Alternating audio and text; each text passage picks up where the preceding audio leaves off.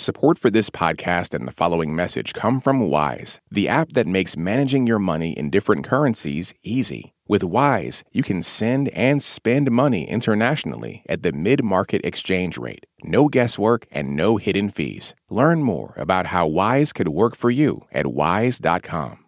How does Russia respond to a new NATO nation on its border? Finland said this week it wants into the North Atlantic Alliance. NATO nations are likely to say yes quickly. All of this is responding to Russia's attack on Ukraine, which President Vladimir Putin promoted as a way to push back NATO, among other things.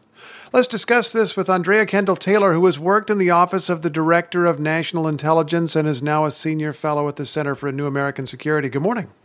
Good morning. I guess I should begin by asking, what can Russia do to Finland, given that it's unhappy? Well, I think we should underscore that the most vulnerable time for Finland would be the time between when they formally submit their NATO application and the time that it would take for all 30 member states to have to ratify that in their legislatures. I think, the key question everyone wants to know is whether or not Russia will use military force. As you just said, that was the story of Ukraine, but it was also the story of Georgia in 2008. When Russia invaded there to prevent Georgia's move towards NATO.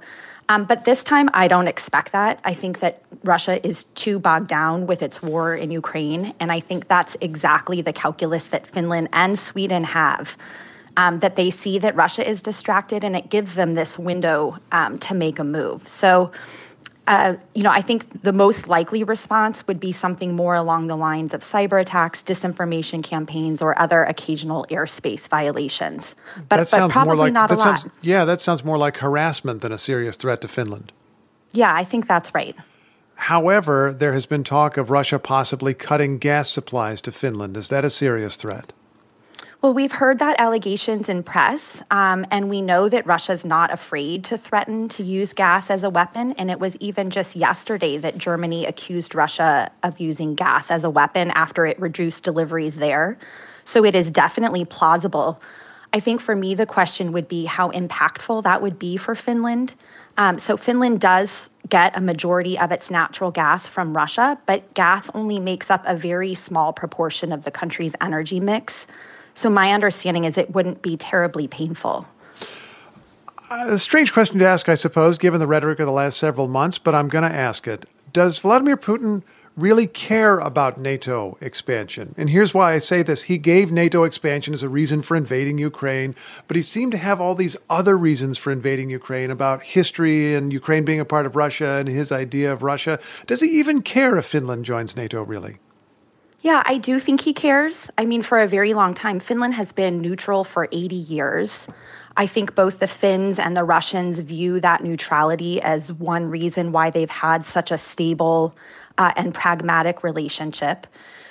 So this is really a sea change, and I would expect that this will lead to a fundamental change in that historically very stable Russia-Finnish relationship. And, it could lead to things like the greater militarization along that border there. So it will be consequential. And for Putin, it does underscore this idea, this fear that he has long held that Russia is being encircled by NATO. And so it will amplify those concerns. Well, let's talk about years to come then. As that border gets more militarized, as the relationship maybe gets more and more tense, Finland becomes a NATO nation, which means the U.S. would be obliged to defend it if it were attacked. Does this, at least a little bit, increase the risk that the United States might have to go to war sometime?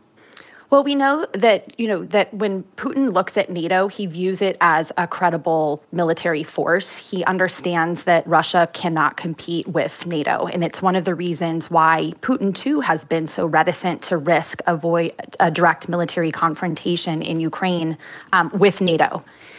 And so does it increase the risk? I would say so, just because we will see kind of NATO infrastructure closer to Russia's border. If we do see things like the militarization of that border, it raises the risk of accidents that could unintentionally spiral into conflict. And I think that would be the most likely pathway, rather than a Russia that feels it would want to take on NATO as an adversary. We've just got about 20 seconds here, but I'll ask this also. If Putin wanted to widen this conflict somehow, what is a way anywhere in the world that he realistically could? I think cyber is the most likely way at this point. That's the kind of shoe that hasn't dropped and something that many of us expected would come. So I think that would be the most likely. If he feels that he wants to widen the conflict, my sense is that he will still come for the United States and potentially Europe using those cyber tools. Andrea Kendall-Taylor is a senior fellow at the Center for a New American Security. This is really clear and informative. Thank you so much. Thank you. On this week's Wild Card, we talk with Issa Rae about those moments where our lives could have gone another direction. Definitely wasn't supposed to be with that guy at all. At all. But I still think about it. I'm Rachel Martin. Issa Rae tells us how to make peace with the path not taken. That's on the Wild Card podcast from NPR, the game where cards control the conversation. Drake and Kendrick Lamar have been lobbing some serious accusations at each other. You've probably heard the diss tracks and wondered, what's just a low blow and what's actually criminal? I'm Brittany Luce, host of It's Been a Minute from NPR, and I'm getting into what's art and what's worthy of criminal investigation, and who those accusations hurt the most. On It's Been a Minute from NPR. What does it sound like to record an album inside a jail? On the documentary podcast Track Change, you'll hear 4 men make music inside Richmond City Jail and hear how they're trying to break free from a cycle of addiction and incarceration. Been so long since I've been free. Listen to Track Change from Narratively and VPM, part of the NPR network.